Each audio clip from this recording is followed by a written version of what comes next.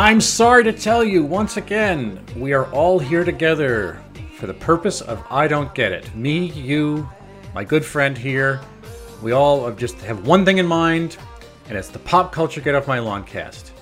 I Don't Get It features the open-minded musings of two musings. Musings, I say musings or musings? Museums. Open-minded museums. Open-minded museums of two... Which there will be none left by this time next year.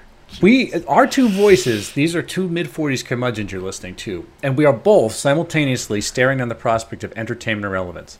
I am your co-host, and my name is Bill Scurry. I'm the founder and proprietor of American Caesar Enterprises, which is currently a bankrupt notary public.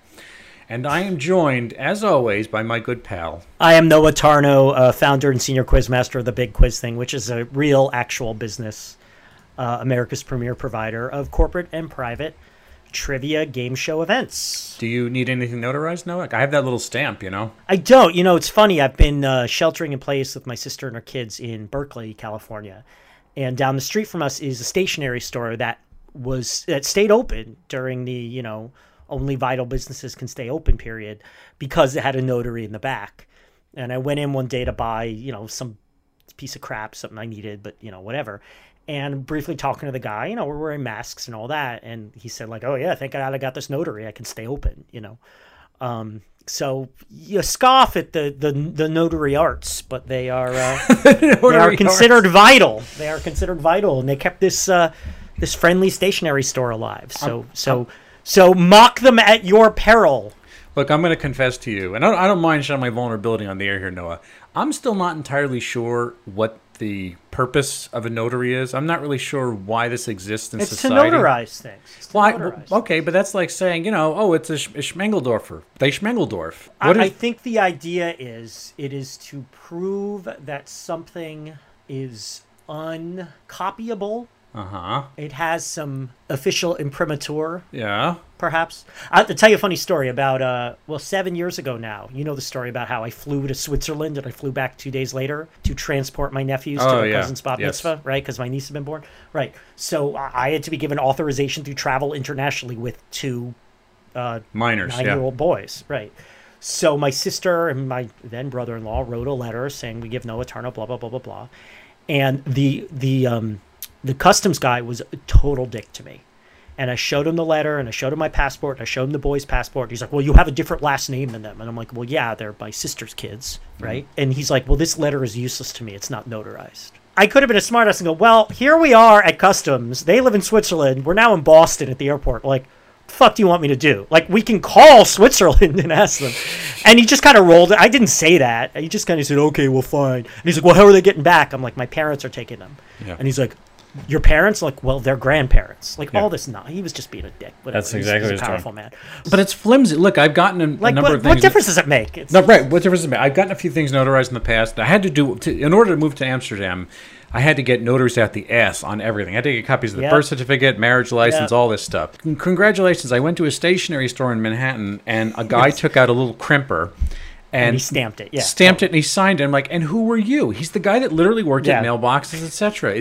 I had that when I sold my apartment 2 years ago. I had someone at FedEx had to stamp something. But who is that guy? Is he some sort of plenipotentiary? Is he a magistrate? Does he you have to get a license, right? You have to pass a test or something. What's the test? You have to pass a test or get a license. I don't know. You don't sprain your wrist doing the little crimper? I don't get it. Yeah, it's like dry cleaning. Like, what are you actually doing? It's all a mystery. One time, we're going to far afield. What do you shake the dirt off the... There must be some liquid involved. Sorry, I'm stealing that from Jerry Seinfeld. I went to a acupuncture one time because I was having chronic pain, and I was thinking. No. I think you've done it too, right? We talked about this before. I've done acupuncture. Yeah. Sure. I did it. I think 2 or 3 sessions, and I noticed I went in there on the wall, and they had licenses that said, licensed acupuncturist, and I was just about to say to the guy, "Oh, this is like licensed magician, huh?" I think it's more than that. I don't think it's a complete bunk. So why were you doing acupuncture if you're inclined to think it's complete bullshit from moment one? Because that's how desperate So if you think sticking needles into someone is bullshit that anyone can do, why did you go? Because I was desperate. That's why. It was a Hail Mary. I take it did not work for you. No, it felt painful. It actually drew blood, and it felt very painful. Exactly Really? as you would Drew expect. blood. See, they were doing a bad job if they drew blood. There was many points of blood, dribbles of blood coming out of me. They're not supposed to draw. You went to a bad acupuncturist. I'll tell you, acupuncture did nothing for my pain, but I loved it. I found it relaxing as fuck. I loved it. That's because you like that guy from the Hellraiser movies. You look like Pinhead, the Cenobite creature. Speaking of which, I was just reading about Hellraiser yesterday because I told you I'm working on this quiz for a LGBTQ film festival, and I was looking up LGBTQ directors. I did not realize that Clive Barker is gay. So many horror icons are gay. Clive Barker, I don't know, icons. Don Mancini. Yeah, Don Mancini. Kevin Williamson, who did the Scream Kevin movies. Williamson. Yeah. Joel Schumacher did a couple. Well, Joel Schumacher claimed he slept with 20,000 men in his life. Yeah. That counts. That's not just bi. I think that counts as full-on gay. Oh, he was an ugly mother. And Wes Craven was not gay. Oh, I thought he was. I was about to say. I looked that up. By the way, you know, a lot of people think was gay but wasn't. Was Liberace. I can't believe he was gay. A lot of people don't know that. Noah, speaking of driving needles into your skin for the purpose of body mortification and sending up generations and years of leather S&M play, what is our topic this week? Our topic is a show, a cartoon. It is available here in these United States on Disney Plus, but it comes from a country I recently developed quite a fondness for, having visited it right before the Earth ended. Australia, specifically the Queensland, the northeast state centered in Brisbane. And this show is called Bluey. And I believe it was recommended to us by friend and former guest of the show, Amanda Swavey, mother of two preschooler twins, two twins. How about that? What are the odds of that? And aimed at preschoolers. It's the two twin types, guys, not the three twins. I mean, I guess there could be one twin, or there was an ice cream company out here called Three Twins, which I think was like a set of twins and their friend who also happened to be a twin. You're blowing my mind now.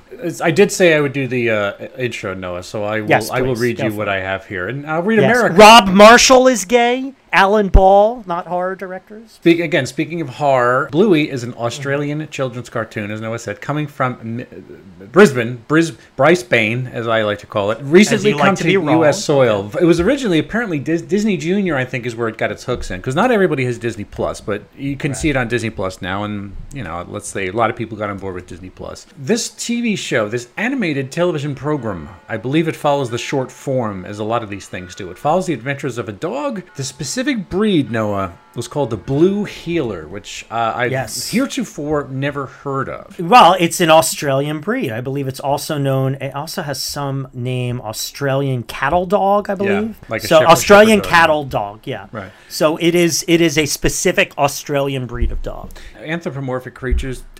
None of that shit ever really matters. I don't think it's ever topical. Not really. We've had talking bunnies since for whenever, so it doesn't matter. It's really kind of amazing how them being dogs is almost completely incidental to the plot. Yeah, kind of. I guess you're right. I didn't think about that. Almost completely, yeah. So Bluey is the lead. It's a child archetype, and she's 6 years old. Well, that's the thing. I kept thinking Bluey was a he, and I was like, because it's a child's voice and that sounds squeaky, and I didn't think. In reading the material, I'm like, oh, Bluey and Bluey's sister Bingo they're girls. Yes. So I didn't realize it was a her. It was the gendered her persona. Bluey is a female puppy, a dog, I guess, a puppy dog, as it were, animated in a very loose, or no, actually a tight style, but very fun, large shapes, very recognizable, boxy type. And it's the adventures of Bluey and her family. It first appeared in Oz in October 2018, so the paint is still pretty fresh on this. This is a relatively new phenomenon. In Australia, it has achieved the record of the most watched show in the history of that country's video-on-demand apparatus. When I was reading this, Noah, there's a network called ABC that I had to shake my head a little bit and say, wait a second, this is the Australian Broadcasting Corporation, not the American Broadcasting Corporation. Right. So the show is the creation of some guy named Joe Brum, who had an idea that he wanted to import the kind of DNA of the Peppa Pig thing for an Aussie audience. Now, Peppa Pig is sold everywhere. Peppa Pig is all over the place. And I'll be honest, I don't know much about Peppa Pig, other than the fact that my friends' children are really into it. That's a British product. So the whole Anglophone world has found Peppa Pig in its native form. This guy wanted to create an Aussie sort of version of it. Even though this is a different looking show, I think it behaves similarly to some degree based on the 6 seconds of Peppa Pig I looked at. The guy Joe Brumm came up with this hook that he wanted to come up with a show that emphasizes the importance of what they call imaginative play, whatever the fuck that is. I don't know. Parents making, maybe you've heard this, maybe you actually do this, maybe your kids. I always just put in front of a TV with something sugary. There was no such thing as imaginative play, which is why all I know is Cobra Command. There was. You would play with your G.I. Joe figures. No, I would recreate what happened on the cartoons. I wouldn't invent new adventures. Really? Oh, yeah. Dude, I wrote whole new adventures for the Justice League with my superpowers figures. Oh, that's awesome. But I didn't feel like, the narrative was set in stone. Those tablets came down from the mountain and the burning bush. No imagination. And the suggested viewing, no imagination, exactly. And no soul, too, as we went over last week in my teenage years. Soul. The suggested viewing age is under 5, I believe. Not that kids older than that can't get into this, but I think that is the suggested serving size for this sort of thing. Again, you'd heard of Peppa Pig maybe 6 seconds beforehand, before Amanda had suggested this. I had heard of Bluey. We're not talking about Peppa Pig. Okay, that's what I mean. So yes. What do you make of this phenomenon? What do you think the wildfire Hellraiser phenomenon of Wildfire from Australia? Yeah. That's a good one. Let's do that. By the way, I learned an interesting fact the other day. The Prime Minister of Australia, I knew this when I went there. His name is Scott Morrison, and he's pretty conservative for Australia, and most of the people I met there didn't care for him. But his nickname is ScoMo. Yeah, ScoMo. I mean, he embraces that. People are so pissed at him because he went to Hawaii on vacation at the height of the wildfire. Yes. So a new slang term down there is like, we've been ScoMo'd, which means our leader has abandoned us. And I want that to catch on here because we're being ScoMo'd here. Just, how leaders don't give a jack shit at your moment of greatest crisis. So I like that. We're being ScoMo'd. Yeah, that's true. I think this is delightful. I think this is so charming, really well done. It's funny you said the adventures of Bluey and her sister and her parents, but part of what I love about it is it's really a stretch to say these are adventures. It is so almost more than any cartoon I've ever seen. This is just, it's ridiculous that they're dogs because almost nothing fantastical happens. It's literally imaginative play. It's like a whole episode, 7 minutes, and they get in and out really fast, of them playing doctor with their dad. Or grocery shopping, or going swimming in a pool or something. There's an episode called Keepy Uppy where they just have to keep a balloon from hitting the floor. And it's so simple, but without being stupid. Like the intro video, you see the 4 family dancing. Mom, Dad, Bingo, Bluey.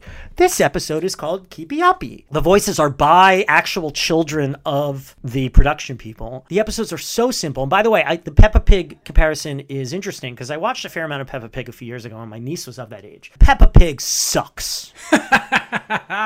It's like a similar animation aesthetic and it's very simple, but the animation is kind of dashed off. The characters have no life and no personality. Yeah. This is like Peppa Pig 1,000 times better. If James Cameron's Peppa Pig, Noah. Fuck James Cameron. This is fucking Orson Welles' Peppa Pig. If you're gonna do Peppa Pig right, you do this. Yes, it's incidental that they're dogs, but it's charming. It's nice.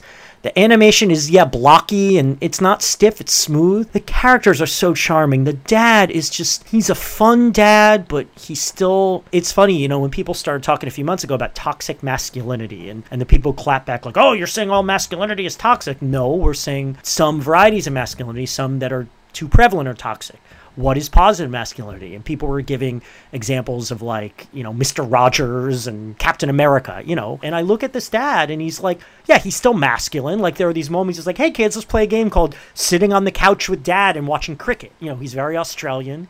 He wants to get away and play he plays Aussie rule football with his mates, right? Footy. And by the way, when they brought it to the U.S., they wanted to redub it with American accented voices. And Joe Brumm said no way. And thank God, because the Australian accents are just delightful. It has that kind of slight exoticism, and the kids have that wonderful Australian accent. Even the fantasy elements. There's one where Bluey sees a fruit bat, and then she has a dream about being a fruit bat. So it adds this fantasy element, but it's mild fantasy. It imparts lessons, but it's not heavy-handed at all. Yeah, you learn about sharing and following the rules and being patient, but it's just slipped in under the radar in the most natural way. The animation has a great sense of detail, like they're at a barbecue and the kids are talking and you hear the adults talking in the background. Like that is an extra little step that's just, you see that the parents have their own internal life on top of all this. The parents are real human beings. They got lives. Again, yeah, Peppa Pig, they're a quarter-inch deep,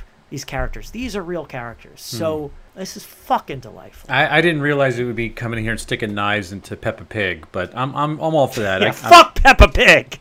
I'm here for that. Fuck Peppa Pig. Well, no, I was just like, oh, thank God I don't have to deal with Peppa Pig anymore. But, like, this shows, like, you can be that simplistic and not be fucking dumb. You can be simplistic and be great. And this is why Amanda and other parents like it. Lizzie Whitcomb wrote a thing in the New Yorker that just got published today that she loves it. She's watching it with her kid in quarantine. Well, here's the irony is that Peppa Pig is a world beater. Peppa Pig is an enormous franchise of incredible lucrative Give Bluey 2 more years. I mean, they're selling Bluey toys at Walmart now. I mean, give Bluey a couple more years. And Bluey will be bigger than Peppa Pig. I don't think whether they're trying to fight them in a commercial space or just this sort of intellectual space is I'm sure they won't mind if they become a huge franchise in America and Europe, that sort of thing. If you have something that looks this charming, that works on the basis of a cartoon that like Amanda's kids love.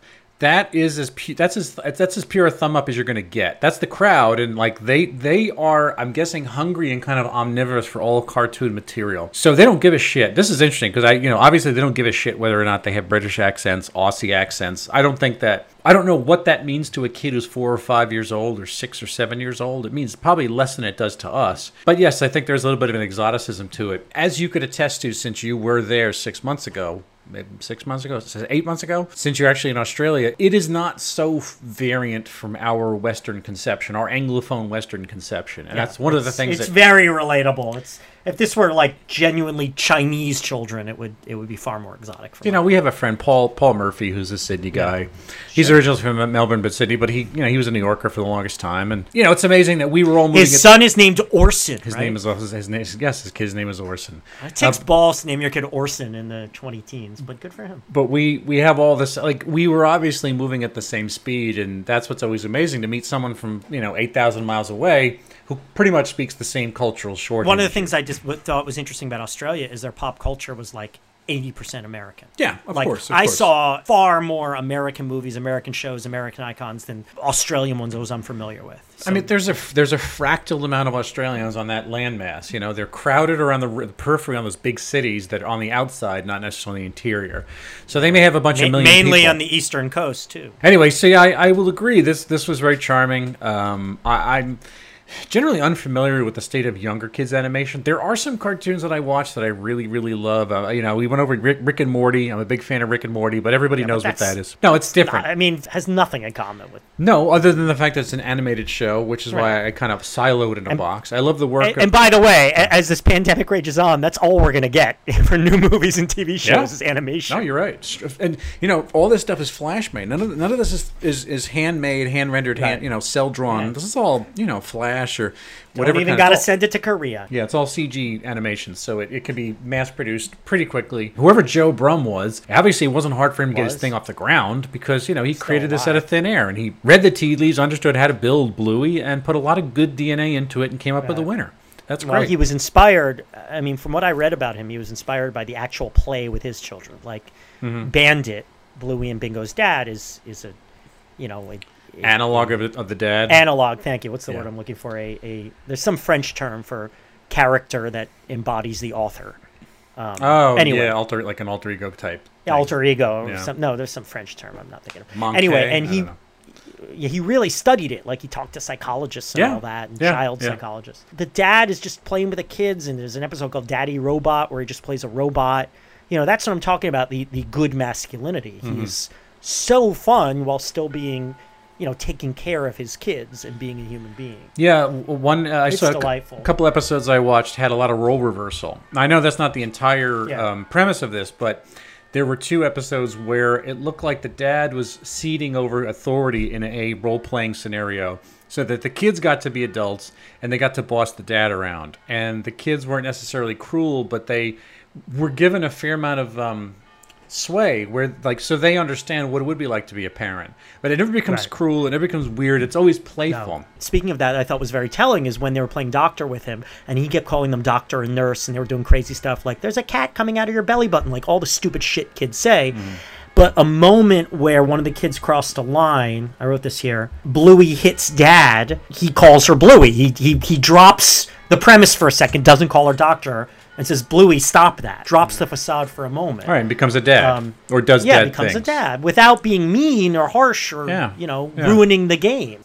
Hey, Squirts, Uncle Strut said we could use his pool while he's in Bali. Yeah! Let's get out of here. Make sure you take all the swimming stuff. Yeah, we got it covered. Don't just get the fun stuff, I mean the bag of stuff. Boring. Yeah, boring. Why has Bluey caught on? Why is it popular? And why now, in the pandemic? Well, that's a good question. To some degree, I wonder how well I can answer this. I mean, I could say that it's a vivid show. The look is clear. The tone is playful. It's well designed for the age group. The voice acting is very charming. It has a very friendly suburban environment. It looks like there's constantly something going on, that sort of Simpsons idea of fun where there's no dead frames. You always want something to happen.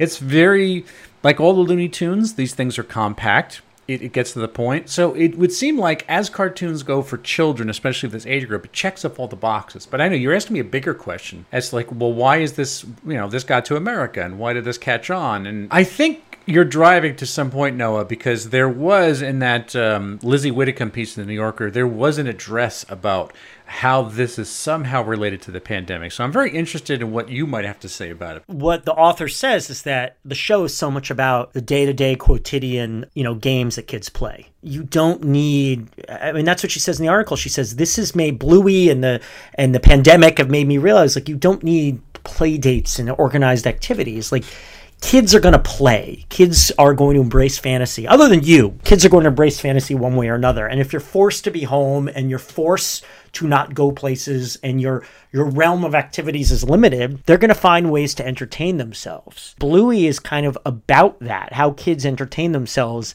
in day-to-day, not necessarily boring life, but unremarkable life. Again, every time they talk about it, you mentioned adventures. And when I was reading descriptions of the Bluey toys, they're like, you can recreate the adventures. Like, no kid's going to recreate the adventures. They're going to make their own. And they're not even adventures. The whole point is that they're not adventures.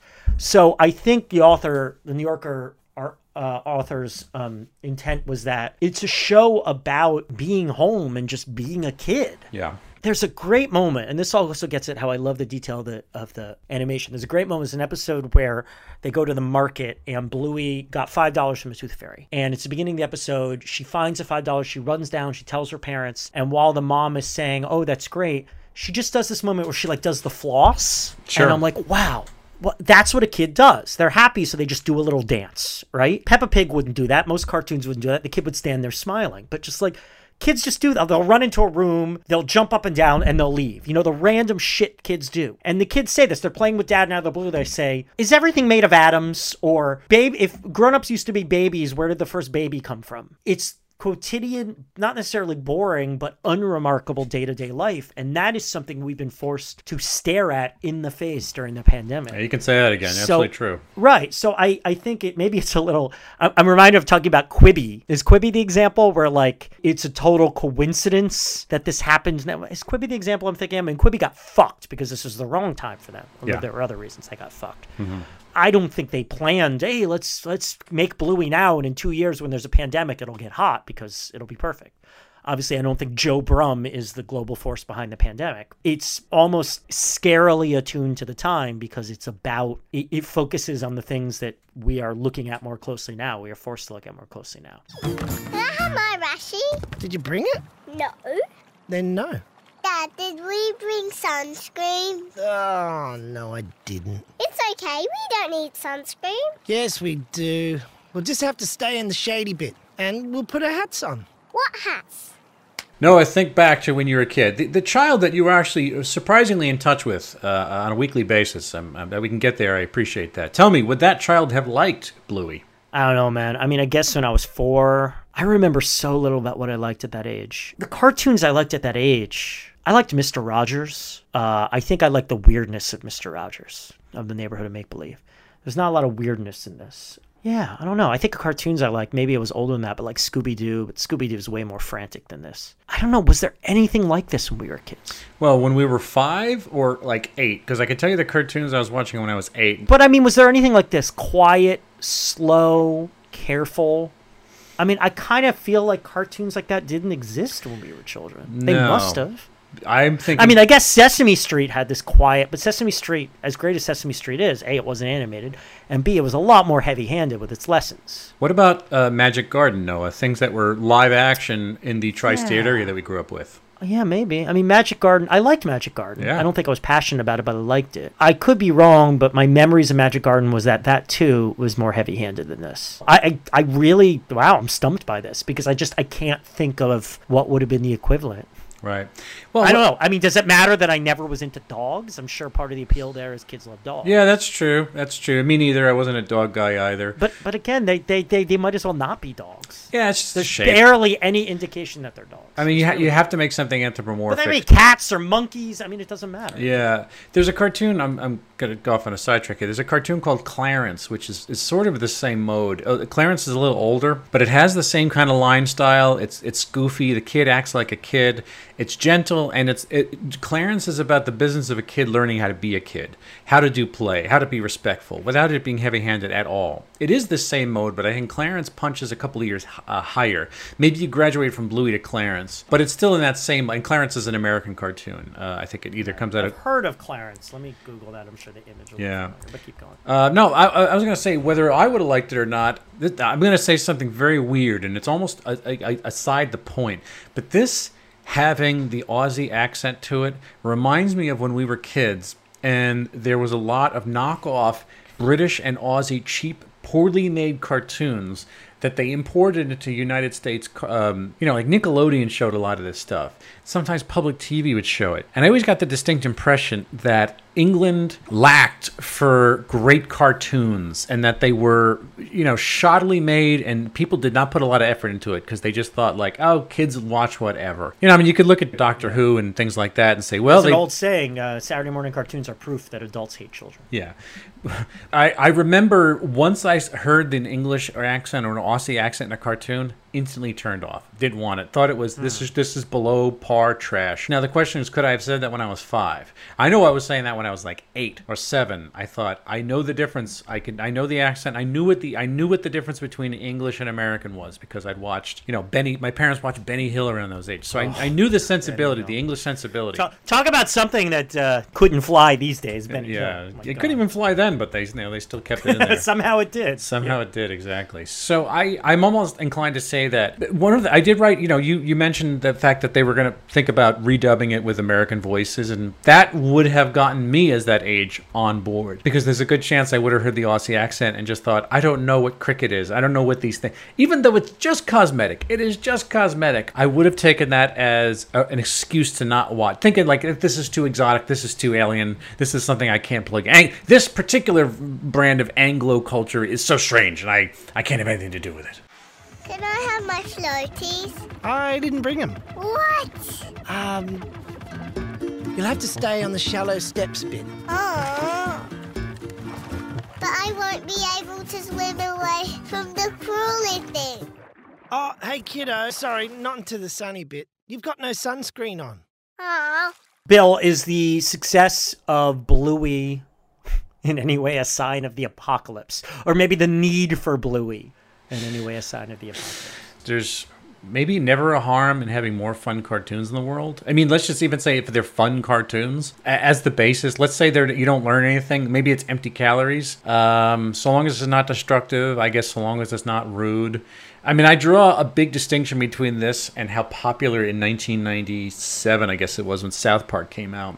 And well, listen. All South Park had on its mind was being disobedient. It was that 1990s rude and disobedient crest of entertainment. I actually think South Park had a very potent message. It did. Which people still haven't picked up on, which is that children are fucking evil.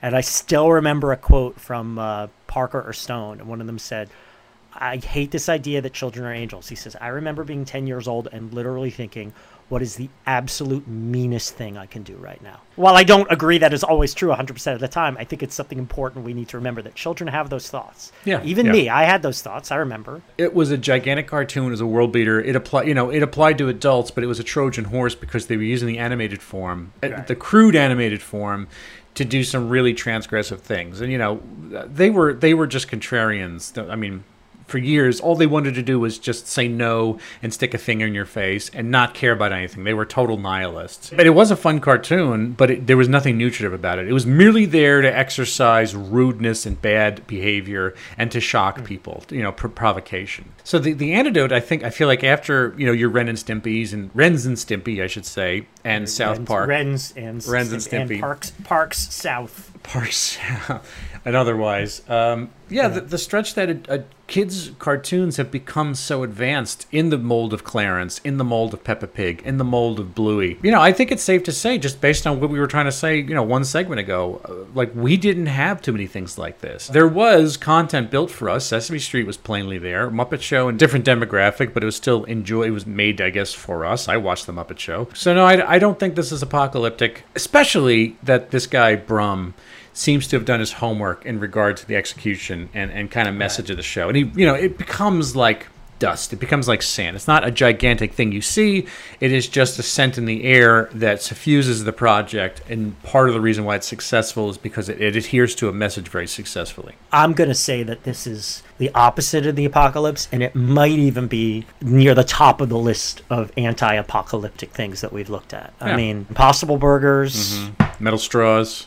Oh, yeah, metal straws are just such a small drop in the bucket. Sarah Cooper, because she's exposing the greatest threat to humanity more than possibly anyone else has. But this is up there because this is, putting aside pandemic and all that stuff, one of the threats that's been on the margins forever is just our minds are mush, and they're melted by stimuli, electronics, all that. The fact that Bluey is takes its time and unspectacular in so many ways and careful, this is what we have to do. This is gonna sound weird, but like I've been trying to meditate more just because I gotta slow my fucking mind down, and I've dipped in and out of meditation over the last 20 years of my life, and just there are moments I gotta fucking sit still and just stop. And I feel like this is if a kid can stop for 7 minutes and just watch the show, the ship has already sailed. They got to watch something, right? They got to be entertained. Yeah. And this is that kind of entertainment, and that it's high quality, and that it shows normal life. It doesn't show them explosions and all this crazy stuff. I mean, that's something people have been worried about children's entertainment since Howdy Doody. This might be the cure. We get more kids watching Bluey. They might have more patience for things that aren't changing every 2 seconds. Yeah, they're also not asking to buy things. There's no demand of capitalism. Yes, they are. See, but that's a problem I do have with it. Yeah. Is that it's a hit, and next thing you know, there's shit all over the place at Walmart and on Amazon, and you can buy Bluey toys and Bluey sheets and a Bluey fucking face mask. I'm saying the text. Trust me, they're not going that route. No, but the text of the show, the text of the show is not asking to buy anything. Yes, it's not the G.I. Joe toy cartoons that I loved. It could be worse. Yes. Dad, I'm cold. Dad, I'm freezing. Dad, I'm hungry. Dad, I'm starving. Dad. Okay. Can everyone stop saying Dad? Mom! I brought all the swim stuff you left behind. Yeah! Noah, does anything about this make you jealous? Well, there are moments I wish I was a dad like Bandit, Bluey and Bingo's dad. I'm getting the closest to that maybe I've ever been in my life now that I'm, quarantining with children and growing closer with these children. I'm still a million miles away from actually being a dad, and still don't take nearly as much responsibility over them as their actual parents do. So I go back and forth about whether I'm sad that I'm not a father, but there's something really admirable in what the dad does, and there's something about his persona.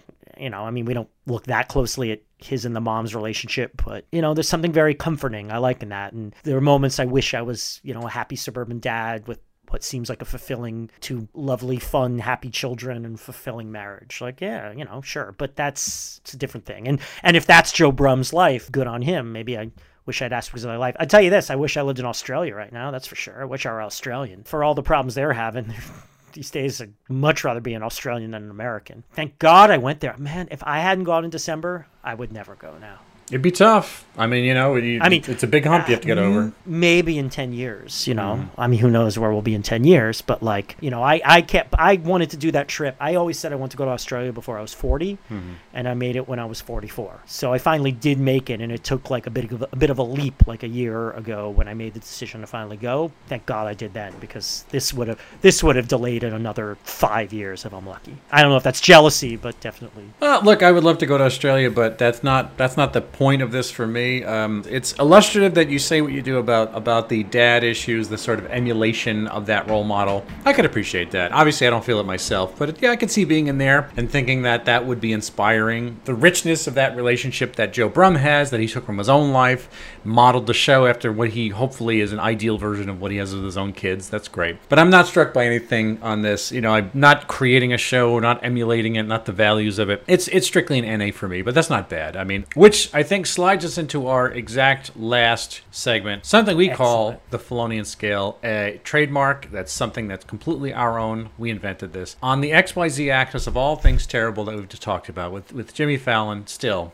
as the worst thing on earth, as Baphomet, Lord of the Bottomless Pit. By the way, Jimmy Fallon is back on the air, Noah, into an empty studio, and he looks more crazed and desperate than ever, as if... Is he? But I do see this with Trevor Noah. They just wear like hoodies and shit. They don't dress up the way they would do for their show. But I mean, he's back. He's back in at 30 he's in Rock. an actual studio now. He's not doing it from home. No, exactly. And so the roots are on one side of the studio. They don't get near each other, and there's no audience. It's like watching a muscle pulled out of its shell. There's this real sort of manic pain and fury energy that comes out of him for like he needs this to survive. It looks completely out of place. I don't know. At least he's distancing from the roots, and of all the awful people in the world, we're making it that much harder to deal with this crisis. Again, I mean, we've admitted we're kind of facetious about Jimmy Fallon being the worst person in the world. Sure. If he were out there saying this is a hoax and President Trump's doing a great job, and in the old days, we could afford to call him. So much fucking In recent months, we've often said how Ryan's World might literally be the worst thing we're looking at. And I think there's a useful comparison here because Ryan's World, while a very different product than Bluey, is aiming toward the same age group. Yeah, that's true. And Bluey You're is absolutely right. 8 billion times better than Ryan's World. So, all right, so we're in the scale then. On every level, except for the fact that it looks like Bluey is trying to attain Ryan's World levels of toy ubiquity. So where do you rank this on the scale? It's pretty fucking high. I mean, we have that parallel track of shit that's not for me, but I'm glad it's out there. Yes. That's near the top of that list. If my crazy theory that this is the cure for children being insane, if you want to accept that as a given, again, like this might be up there with the Burgers Impossible and Cooper's Sarah that are actually might be the cure for what ails us. So it's high, baby. It's high. I could see that. I thought of the last thing that Amanda Swaby parked in front of us was Princess Elena. Oh, this is so much better than that. This is so much better than that. I mean, and it's not fair just to say that, oh, this is the one child's thing and this is another child's thing. We haven't covered that much content. We also did the was it Ladybug? Yeah, which, by the way, I have been watching lately because my niece is into that. Yeah, and it's not bad. It's it's fun. I guess so. This is better. This is different. Yeah. This serves such a different purpose. I was going to say, I had to tell myself, like you said, Ryan's World is intended for the same age group, and it's so much stupider, facile, bitter, cynical, and insidious than this. Less competently made. Less competently made. Everything about it was charming. This is so charming. Right. There was no charm at all to Ryan's World. These people suck. By the way, I mentioned to my nephews who are 16, like, this is the worst thing. And they had never heard of it, and they were looking at it online, and they said something interesting. Said, well, at least this family are people of color. And I'm like, I'm not sure that matters. Yeah, I think it makes minorities look worse. It's like I've been joking lately that James Buchanan from The Grave has to be happy because he can now no longer be held up as the worst president ever. And I said, it's kind of sad that there's all these theories that Buchanan was gay. Uh-huh. There are theories, whatever. I mean, who knows? Who cares? But, like, it's sad that, like, one of the worst presidents ever might have been gay. Like, if I were a gay man, I would, like, hey, can we not talk about Buchanan being gay? Right. Like, we don't want to be associated with it. We want better representation. Yeah, exactly. can bring back those stupid unfounded rumors that Lincoln was gay. Can we talk more about those? The gay Lincoln, I believe, always brings us to the end. That's the chime that comes in at the end of the episode that tells you that we have wrapped There's up. your chime. Thank you for the ding. I appreciate that. Okay. If you'd like to find past episodes of our show, look on Spotify, Apple Podcasts, SoundCloud, Google Play, and Stitcher. Tweet to us at Noah and Bill Show. Write to us, Noah and Bill Don't Get It at gmail.com. Give us a review on Apple Podcasts. That's how people find them. Another blast going on. That also makes us feel good about ourselves when you say something nice. That's all it's about, really, these days. That's basically what I work. Just keep me from throwing the noose over the rafter. Just one more day, all right? I'll ponder that rope tomorrow. But today, I just want to read something nice about myself from a stranger. I'm on Twitter at William Scurry. My YouTube content, youtube.com/AM Caesar. And Noah fills in the gap now. Yeah, I just finished July, and July was by far the busiest month ever for the big quiz thing, the Trivia Game Show Spectacular. I am one lucky bastard. We have doubled, tripled, quadrupled down on virtual events, and we're really making it work. We're really having a lot of fun, doing a lot of corporate events. Yeah, so occasionally a public event. So, follow us online, learn all about it, bigquizthing.com, and get in touch today about your own custom trivia event, whether for a corporate party, private party, what have you. The finest in trivia service virtually, and hopefully in person again soon. Although we did do an in-person event a couple weeks ago, outdoors, socially distanced, and I was not there, but from all reports, it was very nice. We are here for you to satisfy all your trivia needs, no matter how much the earth is on fire. Bigquizthing.com. So until we take a hard look at the Bulgarian knockoff version of Bluey, a three-legged, diseased, garbage can-dwelling possum named Periwinkly, we don't get it. A production of American Caesar Enterprises 2020.